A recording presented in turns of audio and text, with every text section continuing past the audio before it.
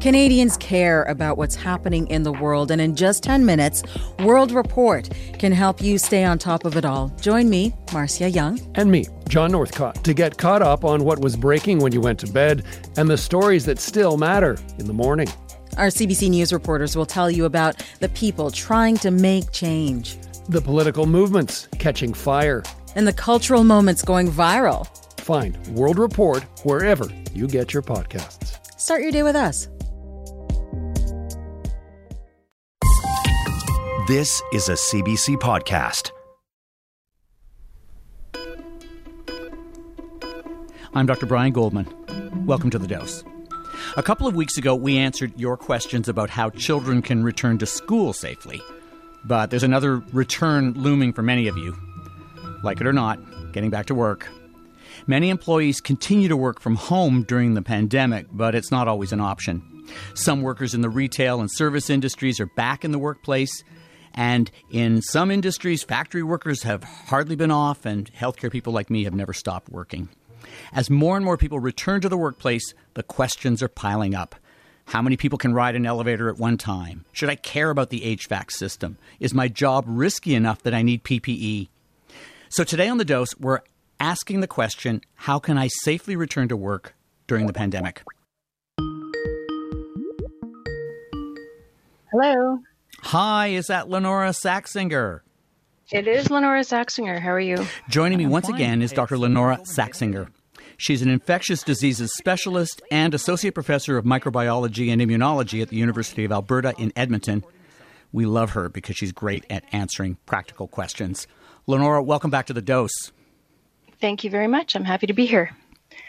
Let's talk first about jobs in general. Are there any jobs that just by nature of the work, whether it's the work you're doing or the fact that you're with a lot of other people, that put you at higher risk for contracting COVID-19?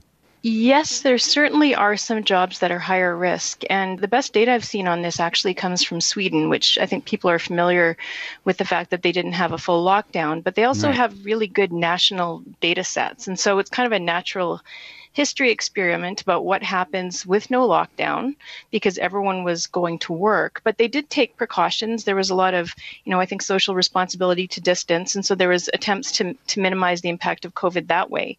Their data is really interesting. Of course, it's in a Swedish public health report, so I had to rely on Google Translate to read it, which is sometimes a bit funny, but worked pretty well.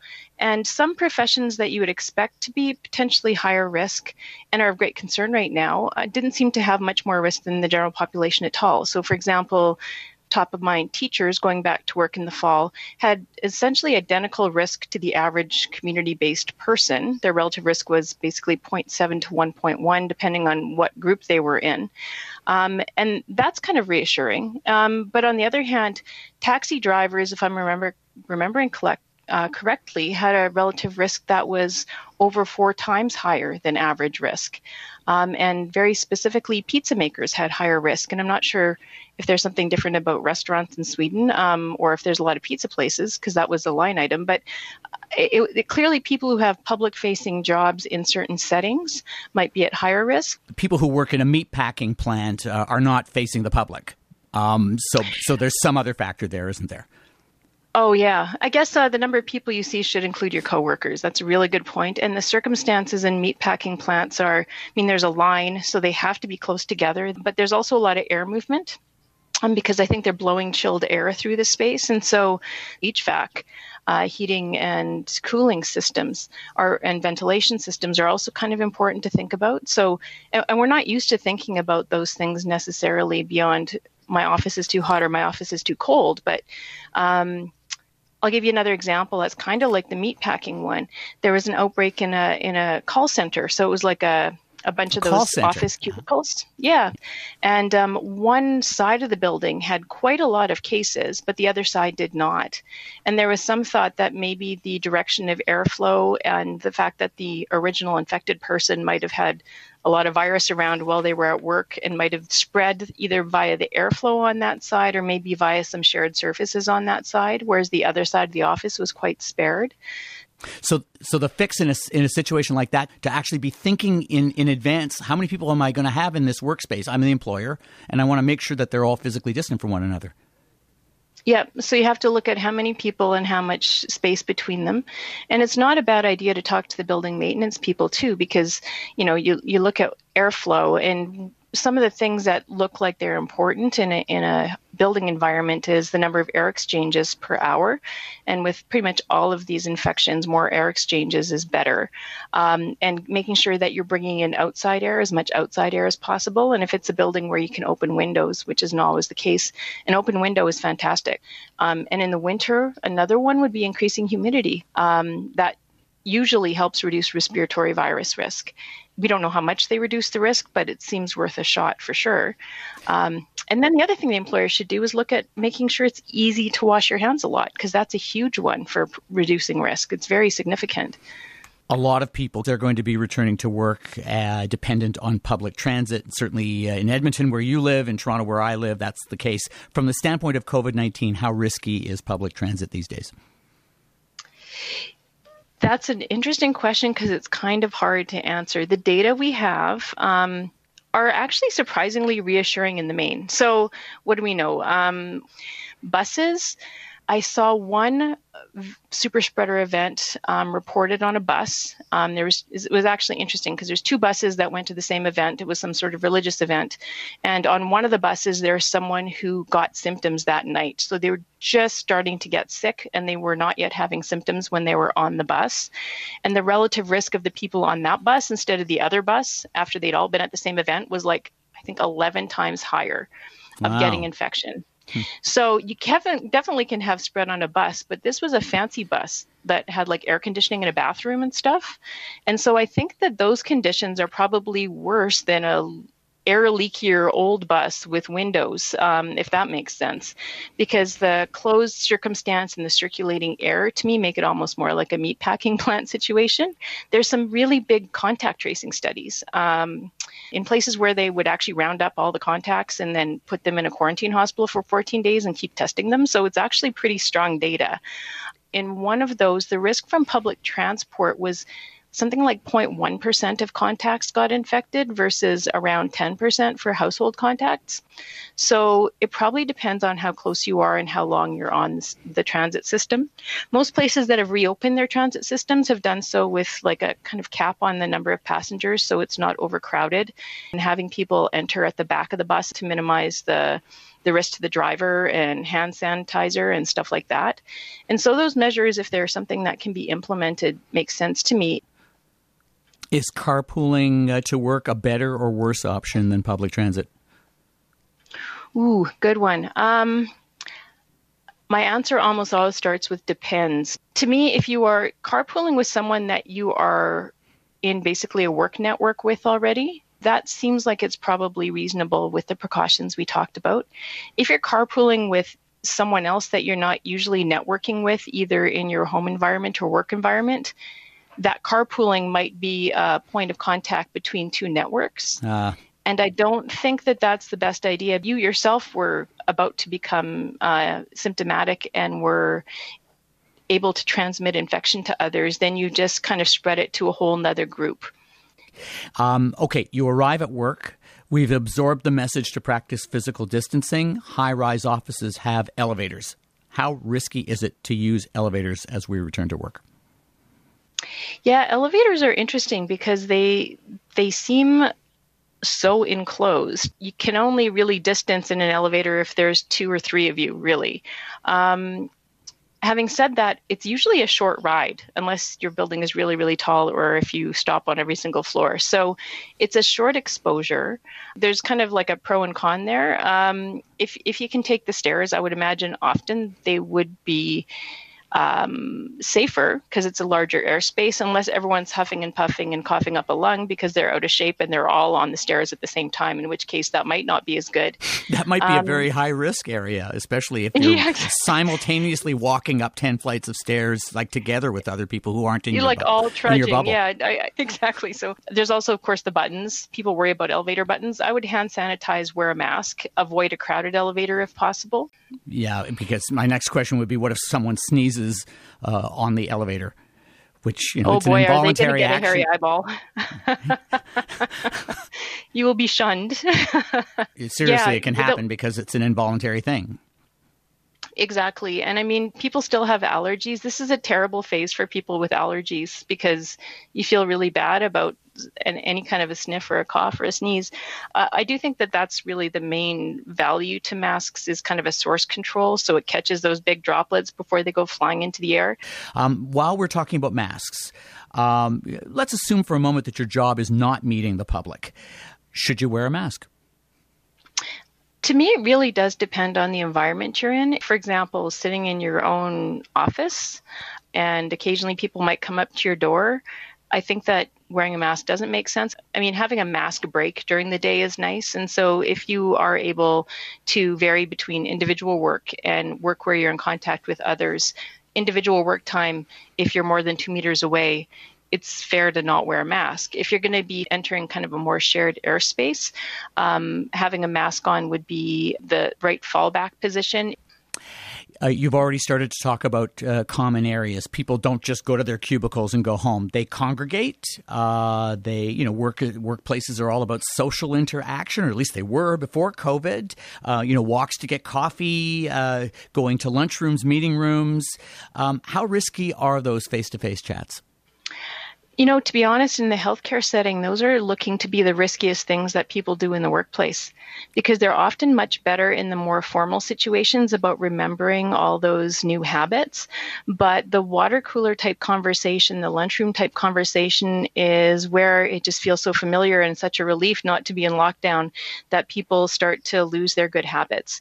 And so in a lot of healthcare transmission incidents, it wasn't healthcare workers working with patients, but healthcare workers interacting in break rooms where we've been seeing the majority of our infections. And so I think I would extend that into the workplace and say the water cooler conversations, the lunchroom, the microwave coffee pod lineups, those are the places where you actually have to make a real effort to build the new habit.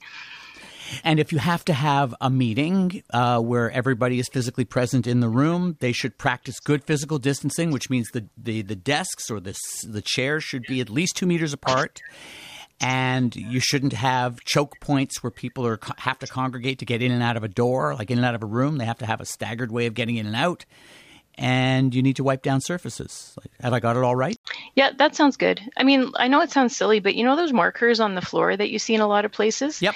They're a really good visual cue about what a distance means because I think people, it's sometimes hard to judge and it just kind of jars you out of your usual pattern to remember that the personal space that we're used to observing is now expanded. Oh, and I'd probably tend to avoid water fountains.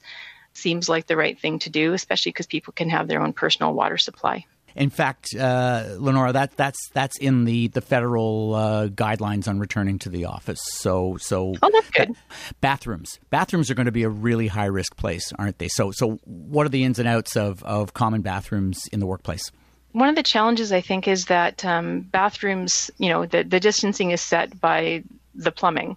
Trying to avoid overcrowding remains important. And so this is where, if it's possible to prop the door open and put marks on the floor, if someone is waiting for the bathroom, it's much easier to see rather than walking in and then walking back out.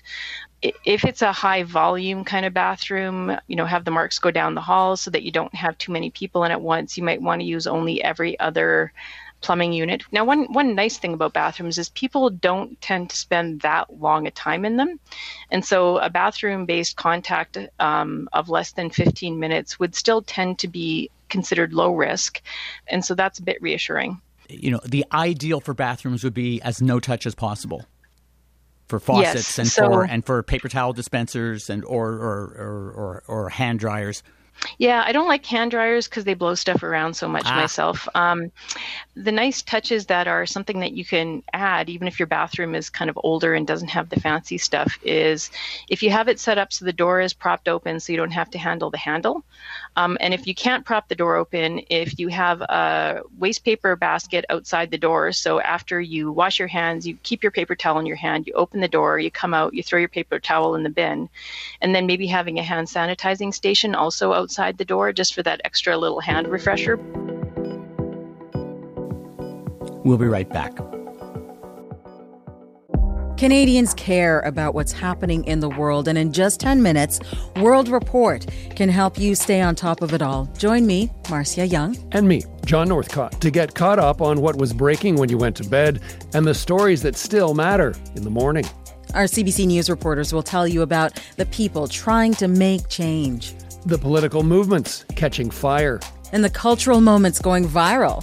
Find World Report wherever you get your podcasts. Start your day with us.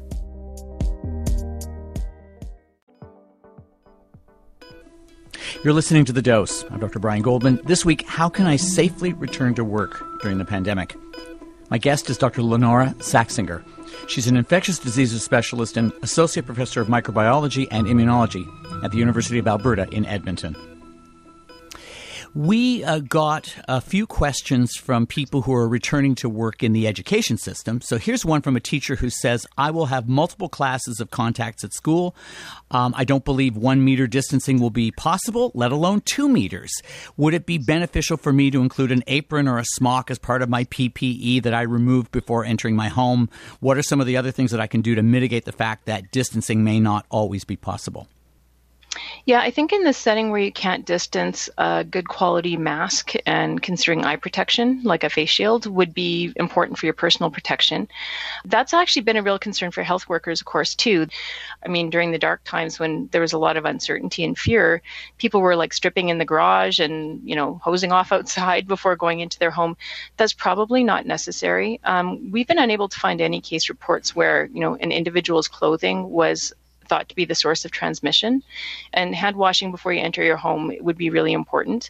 I wipe down high-touch surfaces of my personal items, so my phone and my pager and the handle of my bag before I enter the house. I don't think changing clothes is necessarily an evidence-based thing. And then the final thing is, if you're in a public-facing job and you start developing any symptoms, isolating yourself from your family within your own home is incredibly protective. So avoiding shared airspace with your family, actually masking around your family while you're waiting for your test results. In some studies, that reduces household transmission, in one study actually to 0, compared to people who didn't do those measures within the home, where the household transmission rate was about 15%. So I don't think people should feel like they're sources of contagion for their family, basically. You have brought us very nicely on to the next subject that I was going to ask you about, which is what should be done to screen and monitor the health of workers who are now returning from their work from home period. Now they're working back in the physical office. Canadians are a little bit too used to kind of working through nuisance symptoms and essentially ignoring them until they're very sick, and that is no longer okay. And so being very mindful of the state of your health, particularly, fatigue, feverishness, aches, sore runny throat, nose, sore throat. Any of those cough. are deal breakers. You don't go to work. Or if you have, exactly. At the very least, if you do show up at work, there should be somebody at the front door who's saying, no, you can't come in today. Yes, and I think historically, there's been a lot of pressure for people not to basically be absent for minimal symptoms because it is inconvenient. But on the other hand, the inconvenience of having to shut down your whole office is also very considerable, and the risk to others is considerable. So that's a massive, massive change that we're going to have to get used to. Now, two things about that are interesting. One is, even if people do have those symptoms, at least in most settings, in our setting, even in Alberta, where we're having high case rates, that 97% of the people presenting with symptoms do not have COVID.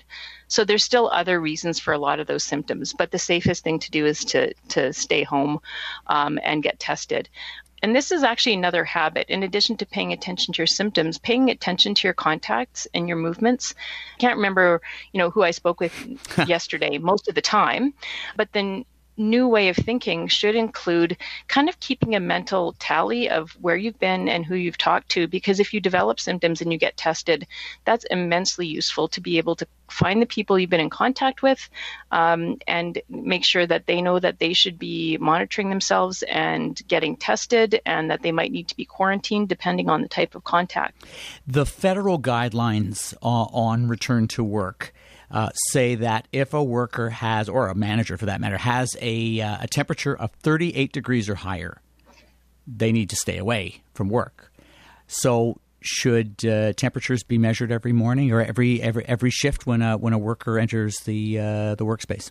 I think that's a good rule, but the role of measuring temperature is a little uncertain because in a way it almost becomes kind of prevention theater, because in places where they've done like the infrared scanning or in healthcare systems where there's been temperature screening for healthcare workers, it doesn't appear to enhance the pickup rate beyond asking people about their symptoms or making people review their symptoms, if that makes sense.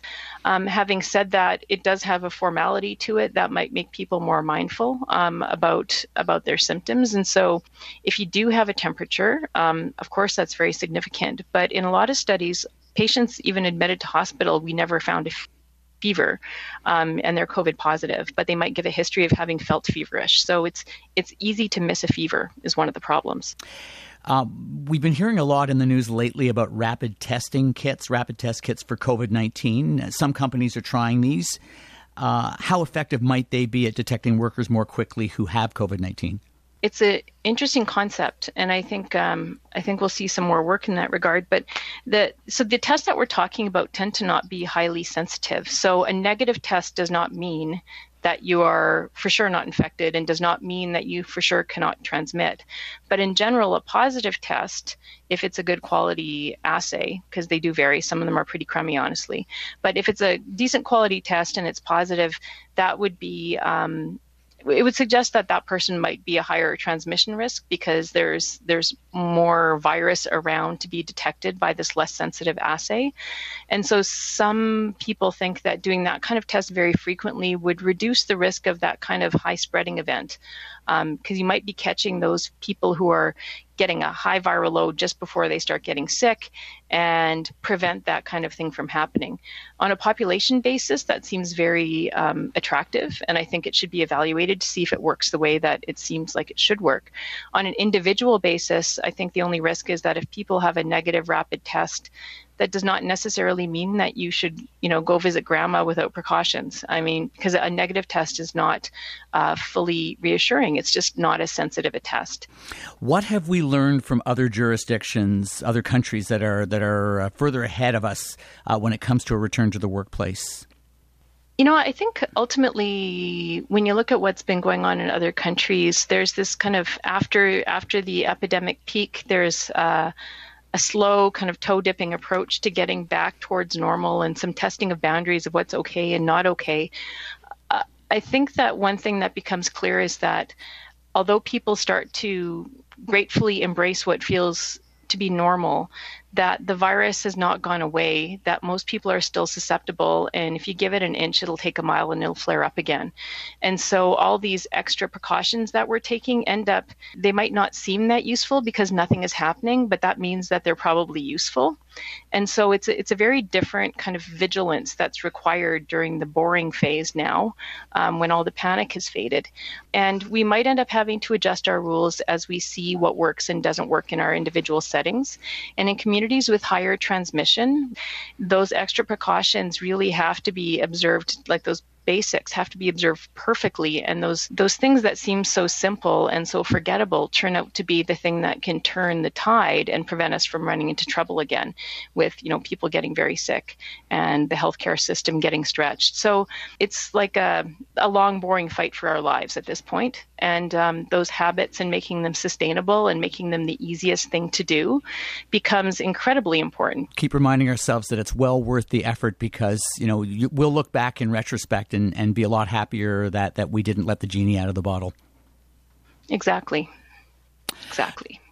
Dr. Lynora Saxinger, thanks once again for answering a lot of practical questions, in this case about getting back to work during the pandemic. My pleasure. Thanks for having me. And that was marvelous. You were great as usual. Well, thank you very much. It's actually kind of fun because you know what? Anytime I talk to people, it helps me think about things differently and I get ideas. And so it's really beneficial. I appreciate the dialogue very much. Yeah. So it'll be on next week, and we'll let you know so that you can tweet it, and there'll be an article that will come out on the online as well. So thanks again. This is so generous of you to spend this time. My pleasure, and thanks for all your good work. Thanks a lot. I appreciate that. Okay. Bye-bye. Bye now.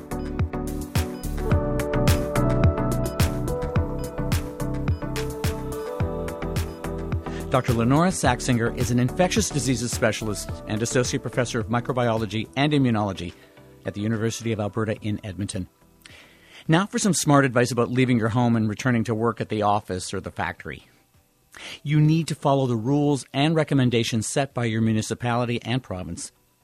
Since those rules vary across Canada, let's stick to the guiding principles. Your employer's return-to-work plan should permit you to work from home whenever possible. Those who return to the office or factory need to be checked every day for fever and other symptoms of COVID-19 and be sent for testing should they fail screening at the front door. Employers must guarantee physical distancing, and when that's not possible, they should reduce the number of people at work at a time through extended work hours as well as staggered entry and exit times. They need to encourage employees to wash their hands frequently and to cough or sneeze into a tissue or elbow. They need to clean surfaces frequently and provide adequate supplies of alcohol rub and wipes. Employees who meet the public should wear a mask. If that's a frequent part of the job, then the employer should also install a clear plastic barrier. In addition, I think it's prudent that all employees wear a mask even if they don't meet the public as part of their job. Large in-person meetings need to be banned. Go virtual instead. Sad to say it, but informal lunchroom gatherings should also be discouraged because that's often where and when COVID-19 spreads. And as for the water cooler, I'd take a thermos full of cold water to work instead. Judging by the response we've gotten by email and social media, you've enjoyed hearing The Dose this summer. Next week, White Coat Black Art returns with an award-winning show from last season, and we'll be having new episodes starting after Labor Day. This season, we'll be looking at all the ways COVID-19 has changed the healthcare system. As for The Dose, we're taking a short break, but we'll be back in your podcast feed beginning September 17th. So if you don't want to miss an episode, subscribe to The Dose on iTunes, Google Play, or wherever you get your podcasts. If you're not sure how to subscribe, we have a great tutorial on our website at cbc.ca/whitecoat. If you have questions about COVID-19 or anything to do with your health, email The Dose at cbc.ca or tweet me at NightShiftMD or at CBC Whitecoat using the hashtag TheDoseCBC. This edition of The Dose was produced by Donna Dingwall and me with help from Sajada Berry and Fabiola Carletti. Our online writer is Brandy Wakely. Technical operations were by Julia Whitman. The Dose wants you to be better informed about your health. But if you're looking for medical advice, see your healthcare provider. I'm Dr. Brian Goldman. Until your next dose. For more CBC podcasts, go to cbc.ca/podcasts.